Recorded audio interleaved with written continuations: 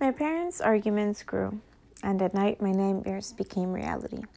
Soon my parents split up, and we were told we would move to another house. We lived in different houses and places for a while. I don't remember much, but I do recall living with some aunts and uncles. We kept moving from house to house. There was no true home, and I wondered when we would return to our house in the city with beautiful trees. Knowing my mom was close to us, however, gave me great comfort. We might have been lost, but we were lost together. We might have been broken, but we were broken together.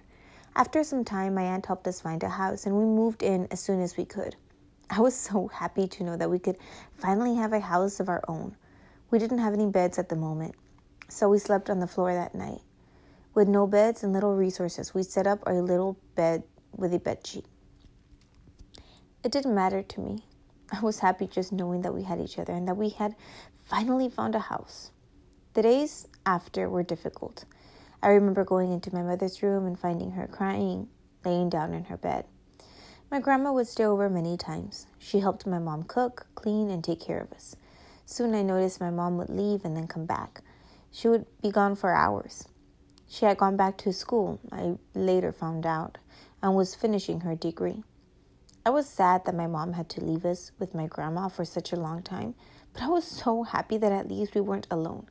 My grandma and grandpa didn't have much money, but they were there for us every time. They would drop us off at school, sometimes pick us up when we felt sick, had a doctor's appointment. They were basically there anytime we needed them. I remember my grandma telling my grandpa in Spanish, "No tengo gas." But regardless, my grandma would make him come for us every time. After they would pick us up, they would take us to Burger King. We shared fries and drinks, but we were so happy we had them. I think about it now, and it amazes me that I never knew how much they would need me when they were older. In the middle of their low-income situation, they were always willing to help. They would drive up with their old beat-up car, and as an adolescent, I remember sharing with my family countless stories of how they would embarrass us and do crazy things only Mexican families do. But I was proud of being Hispanic.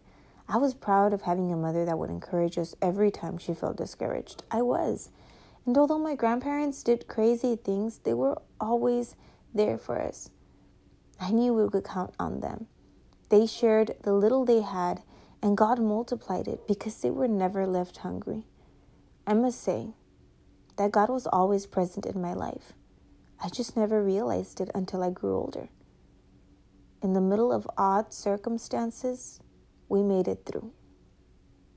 The Lord will guide you continually, giving you water when you are dry and restoring your strength. Isaiah 58:11.